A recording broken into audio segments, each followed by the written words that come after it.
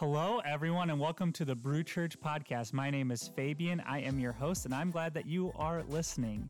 If you would, please hit the plus button on Apple Podcasts or subscribe on Spotify as a way to help more people find this audio content. This audio is recordings from our Sunday gatherings, and if you would like to support what happens here on this podcast or in the Brew Church community in general, there's a giving button in the description of this.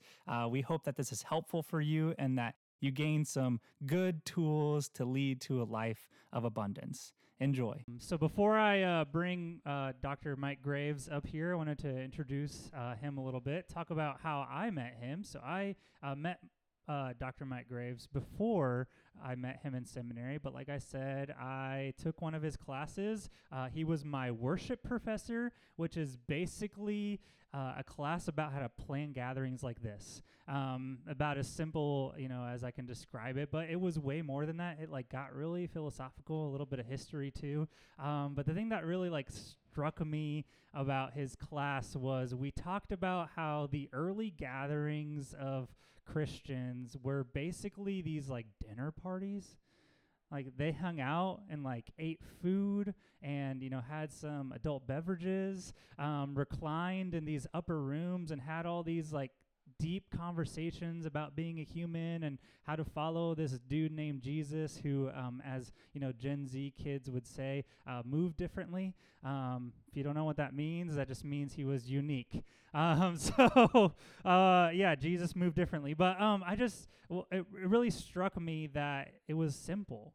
Their gatherings weren't complex or weren't these sort of performative entertainment-based services. It was getting together with a group of friends in a living room and talking about really meaningful, deep things, and that's sort of some of what influenced what Brew Church is. The reason we have tables, the reason we're in this space, and we're here hanging out. It's not really a dinner party, but it's similar to that, where we're sort of just engaging in dialogue in these conversations. And so, that's some of what I learned. There's more than that, but that was one of the biggest things. So a few facts about this is your resume here. As much as I could condense it, the things that I thought were pertinent. So Dr. Graves attended seminary at Southwestern Baptist Theological Seminary in Fort Worth, Texas. So yes, he was Southern Baptist at some point. I don't know if you'll share some of that story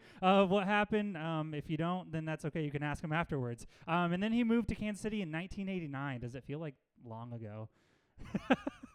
To take a position as a seminary professor, and this is where I met him. He served as the William K. McElvaney, I don't know how to say that, Emeritus Professor of Preaching and Worship at St. Paul School of Theology.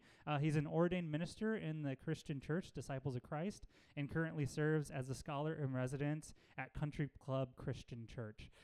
So he's written numerous articles, authored, co-authored, edited several books, and so I'm just going to read a few of them. The first one being the one that really inspired me was Table Talk, Rethinking Communion and Community. So that's the one where we talked about how they gathered around in tables and how important that was. And there was the story of narrative preaching, experience and exposition. The Fully Alive Preacher, that was another memorable one. What's the Matter with Preaching Today? Didn't read that one, but that one sounds interesting. And his most recent book, which he's going to mention, is Jesus' Vision for Your One Wild and Precious Life. Which sounds wonderful. So that's sort of some of the topic of what he's going to talk about. So I'm going to invite Dr. Graves up. Let's give him a round of applause.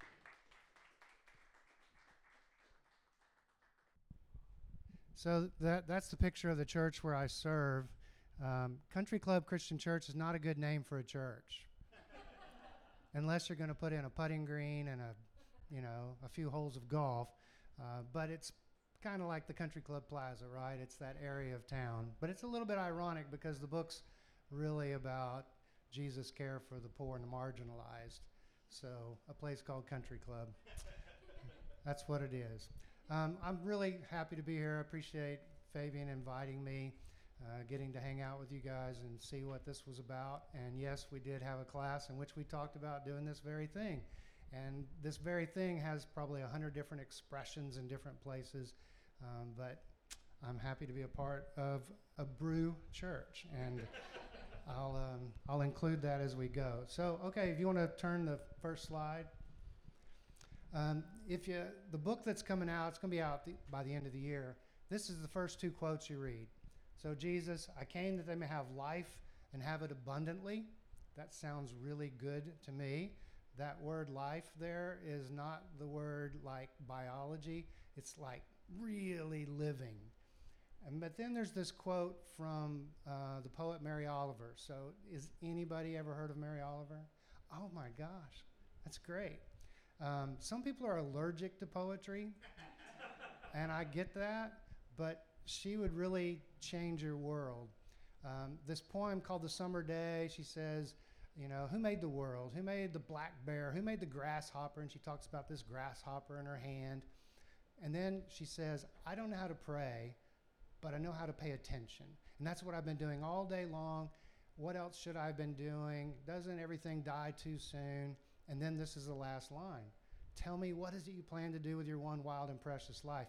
And so to me, these two things really come together in the book. That's why I call it Jesus' vision for your one wild and precious life.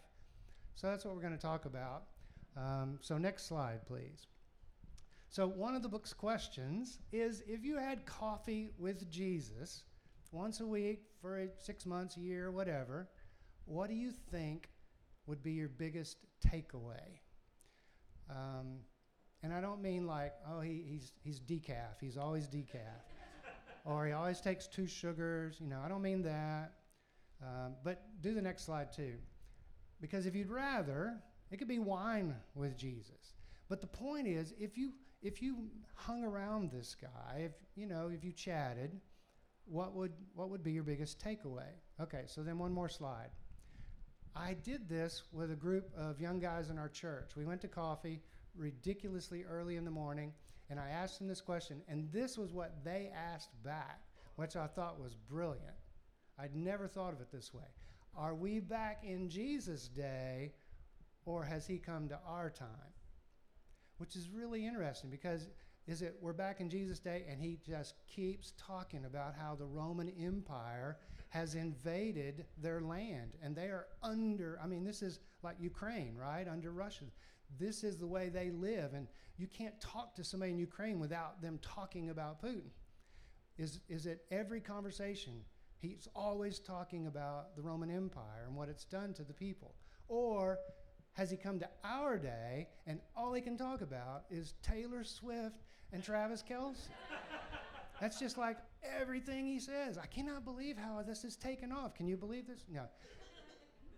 All right, so I really want you to try this question. It's just really one question. If you hung around with Jesus for once a week, however often, for a year, how would you describe him to your friends? What do you think he'd be about? And one way you can try this is to say, well, okay, tell somebody about somebody you do get together with for coffee pretty regular. Tell them about them. What would you tell them? Well, you'd say what their name is. You might tell them what part of town they live in, what they do for a living. But you'd eventually say, oh, and she's really into, or he really likes this, or whatever. How would you describe what you think this Jesus might be like? So this is the cover of the book that's coming out, and you probably can't read the little subtitle there in the orange of the sunset, but it says your one wild and precious life on things like poverty, hunger, polarization, inclusion, and more. So it sort of gives you a clue as to which direction I'm heading with this interpretation. But I want to tell you how the book came about. My brain's a little weird. You ever heard of the 7 last words of the Christ? Have you ever heard of that? Sometimes in churches, there's bunches of books, bunches of studies. Mostly in the spring leading up to Easter, they'll do the 7 last words. And words really means phrases or sayings. But on the cross, Jesus says 7 things. And so these people for years, for thousands of years, have done the 7 last words of Jesus. This is what he said when he was dying. Well, my brain, being weird, thought at one point, what about the 7 first words? And I didn't even know what I meant by that. I just knew I didn't mean his last words. And so I started playing with the idea of the first words of Jesus. That, yeah, if you opened the Bible and you started reading the gospel, oh, there's his first word in Matthew or whatever. But I took it a little further than that. So next slide and I'll show you. I had 2 theses, and they're very different than what maybe some of us grew up with. I don't think Jesus was born to die. I don't think he came to die. I think he got killed for the way he lived. The Roman Empire was not going to let somebody convert tax collectors and change the economics of it all, and they put him to death. And I don't think we were born just to die. I mean, that's not why we're here. Going back to that little quote from John 10, Jesus came that we might have life and have it abundantly. Not the next life, this life. And so at one point, at the top, it says what Jesus can teach us about life before death, instead of just this whole preoccupation with death. So one more slide. So I had 2 criteria when I came up with it. Was, okay, if it comes early, that matters. So like in the Gospel of Luke, one of the first things he does, he goes to the synagogue where he grew up and he preaches this sermon. So I thought, well, that comes early, so it must be important, because that's one of the way Gospels make an emphasis. They put it early. But the other one was, what about stories that are just prominent? And this one is probably my favorite. There's 6 different versions of Jesus feeding thousands of people with just a few loaves and fish out in the wilderness. But there's 6 versions of it. Well, I'm pretty sure if you hung around Jesus for a year in a coffee shop, this would be a good one to do it in, there'd be no way that you couldn't go out and him see somebody with a cardboard sign and him just like pretend he didn't see him. I've done that before. Or, just kind of walk by or whatever. There's no way he wouldn't do something. I mean, it's just over and over and over. So I took placement and prominence and I put it in the blender and I came up with 7 to sort of balance out the 7 last words. So next slide. So here's my list, okay? So go ahead. The first one is, in all the Gospels, he says to people, come follow me. What's crazy is he says it to the people you would never expect. He says it to fishermen, which would be pretty low in status. These are people who catch just enough to get by. They're not going to, own a fleet of boats or anything like that. But he also says it to tax collectors. You know what they were? They didn't work for the IRS. They were Jews who went to work for the Roman Empire. So they were selling out their own people. And he also says it to zealots who were willing to kill Roman soldiers if they could get away with it. And this motley crew, he says, come and follow me. But it gets a lot more complicated, because what really blew me away is he doesn't have the same rules for any of them. So he doesn't have this cookie cutter program, and if you'll do these 7 things, whatever, you'll turn your life around. He says to some people, like the fishermen, he says, leave your boat, leave your nets, leave your family, come and follow me. Other people, like in Luke, there's these women that have him in their home and support his ministry out of their own pocket. And then he tells some other people, sell everything you have and come and follow me. And then in the very same chapter, he tells this other guy, well, half of your possessions, that's enough. Well, I'm like, wait a second. You told me to sell everything? This guy only has to give away half? This doesn't seem right. And so what you start to realize is he doesn't have a program. He has this relationship. And so he sees into the person and can see what it is they need. I mean, he says, here's the one thing you lack. You need to let go of all your possessions. But he doesn't say that to the next person. And so it's this relationship that's really quite powerful. Okay, second one. And by the way, that little phrase, studying under Jesus, if you ever heard the word disciple, it's a good Bible word, but we don't really use that word. But if you have ever studied under someone, like in music, you don't just learn techniques, you learn their way of life, the way of life of a musician. And so that's really what the thing means. So the first thing he does in the Gospel of Luke is he preaches this sermon, and he uses this passage from the Bible in Isaiah that says, good news to the poor. So the first agenda Jesus has is addressing poverty. And he goes on to say, release to the captives or the prisoners. Well, that would have been debtor's prison. So it's not like he's going to Leavenworth and letting out everybody. It's the system that has totally put the masses. So in Roman Empire, the elites, the rich, were like this 2% at the top. And there was no such thing as a middle class. There was just this very elite group, little bit of an elite group under them, and then boom, the masses. And the masses had nothing. Now, they didn't think like we did, well, you know, if you get a degree, you could get a better job. They don't think getting ahead, but they want to live. They want life to be fair, and they are taxed out the wazoo. And this taxing is going to Herod, who's building all these palaces. And I just got back from Israel, and these palaces are so extravagant, you just can't imagine. And here's people just barely making it. And this is really what's going to get Jesus in trouble with Rome. Nobody in the Roman Empire cares if he tells stories about sheep. Right? I mean, the point of his stuff isn't about sheep. His point is always socioeconomic. Okay, third one. There's this thing in the Gospel of Matthew called the Beatitudes, another word that nobody uses. And another word we don't use is the word that begins all of them, blessed are. Nobody uses this word because this is not the word if someone sneezes and you say bless you, that's not the word. The Greek has a word for that. But this word would be better translated esteemed or honored. So like if some friends of yours said, hey, our 15th wedding anniversary is coming up and we would love for you to give the toast, and you say, oh, I'd be honored. Why do you feel honored? Well, because you're being honored, right? I mean, that's an honor. That's the word that he's using. But what's crazy is he's going to say that honored or esteemed, and it's going to be the exact opposite of the Roman Empire. He's going to say honored or esteemed are the poor in spirit. These are people who've lost all hope.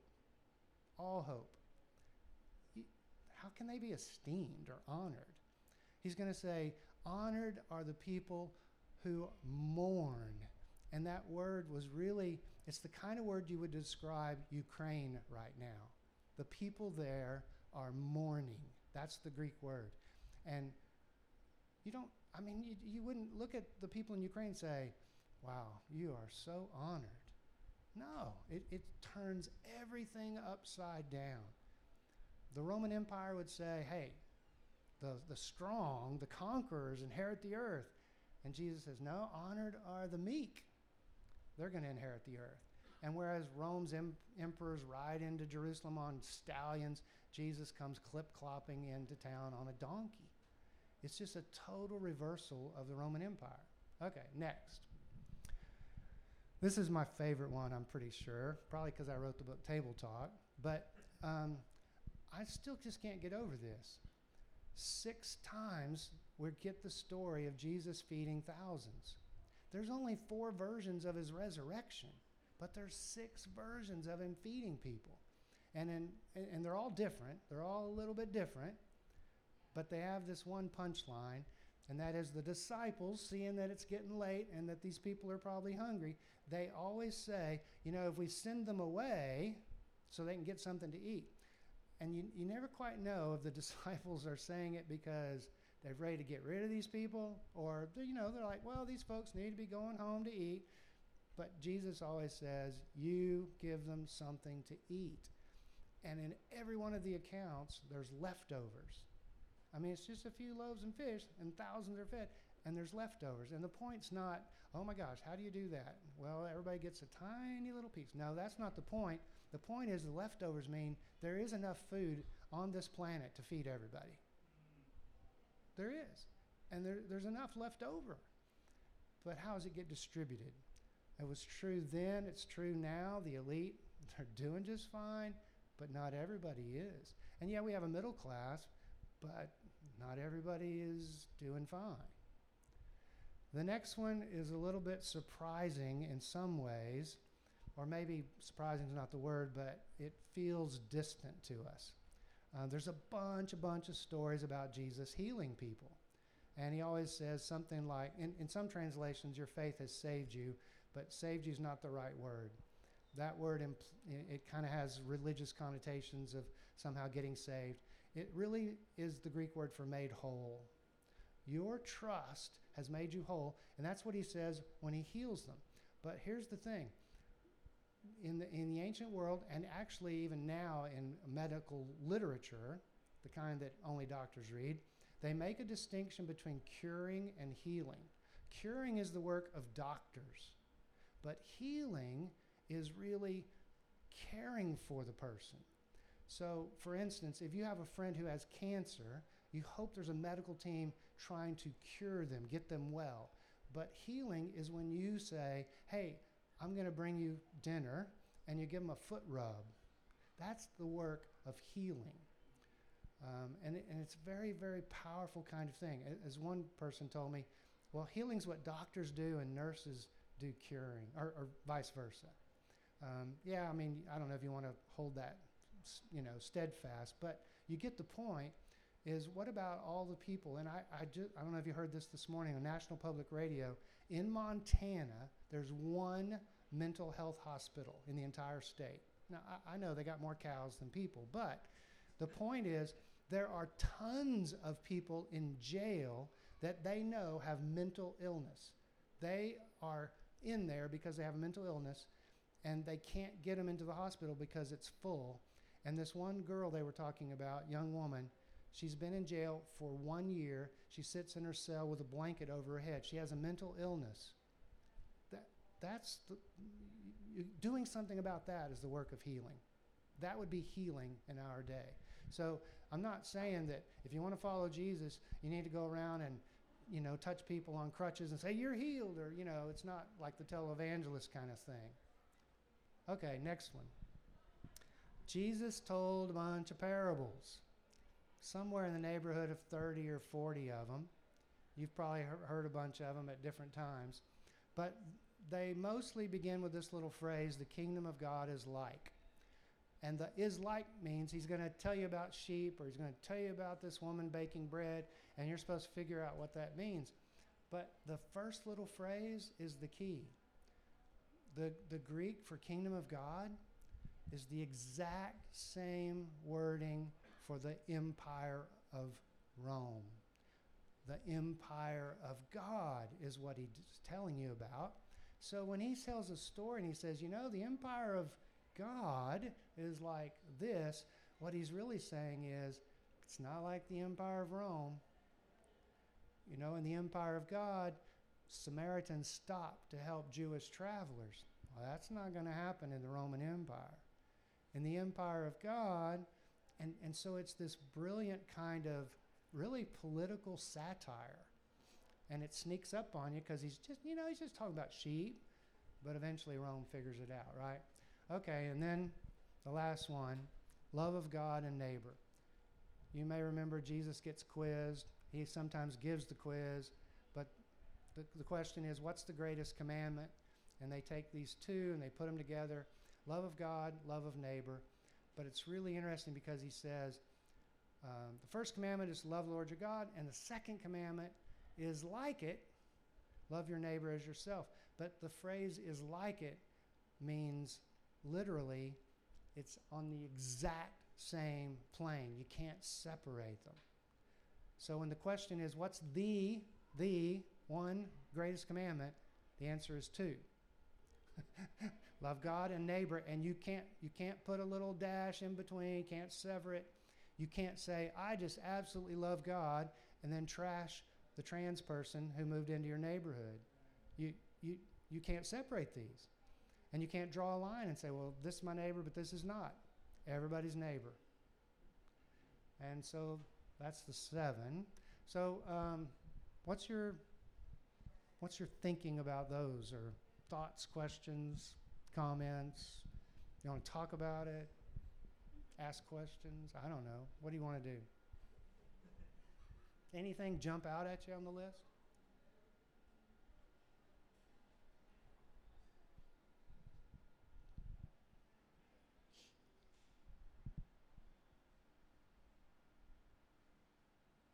I can be patient. I really like the metric of using repetition, like how many times it appears as relevancy.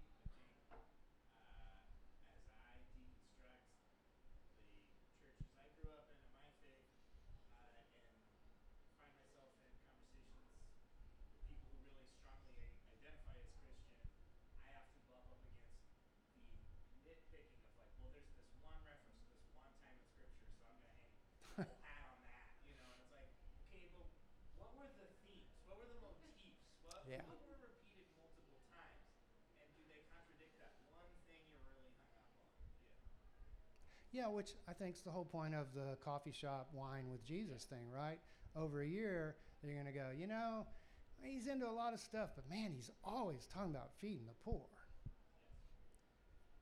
And feeding the poor is such an easy thing to do. I don't mean we can cure it, you know, like fix the world's ills, but you can tomorrow feed the poor. I mean, you can. You can put granola bars in your car, and at every corner you can hand them out, and you can do other things too. I tried, by the way, in the book to not just do these gospel stories, but to do storytelling from our day. But I try so hard in each chapter to say, here's what you can really do, and to be as concrete as you know possible, because I don't want people to just go, wow, that was interesting, you know, but what do I do about it? And so I try to get practical. Yeah. I think for me, it stuck out when you were talking about curing versus healing. Hearing what? Curing versus Oh, healing. yeah. Because I feel like I've experienced healing, and it always hasn't come in the most traditional ways or by authors endorsed by, that would be endorsed by the church, or, you know, through counseling that is clinical counseling, not necessarily like Christian counseling or sort of, you know, and sometimes it feels like, oh, that's not the thing that God would be doing, because it has to happen this way in this place with this language. But it's been one of the most meaningful things I've experienced in my life. And so, yeah, just that stuck out to me, that like maybe the thing that God seems to care about Right. is that healing work, and however that happens, Yeah. whoever the resources come from. Right. Yeah. Yeah, I mean, I tell the story in the book about this friend who was dying, and how in our church, this group of people signed up to at least once a week go and read to him. He was pretty much imprisoned in his body. He couldn't talk, he couldn't move. He could hear and think fine, couldn't communicate. But he loved to read. So people would just go and read to him. That's healing. I mean, that's what the Bible would describe as healing. Mm-hmm. I really liked how you talked about the come follow me and how that looked different for every single person. I'd never thought about that before. And how often, like, I have a tendency to want it to just be the same. And how can we repeat this over and over again? Right. And so I like the idea of separating that from Jesus and knowing that Jesus was very individualized and, you know, cared to know each person's, what was blocking each person from living abundantly, and that would be the same for everybody. Yeah. Yep.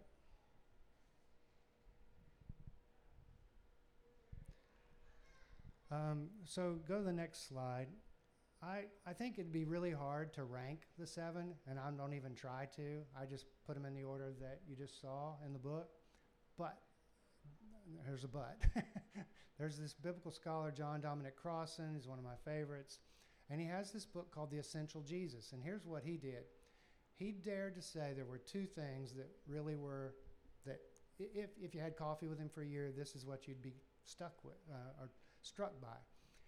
And the way he did it was not only looking at the Gospels, but earliest Christian artwork before the year 325. The year 325 is when Constantine becomes the emperor of Rome, and he converts to Christianity. Well, from that point on, it's a new ball game.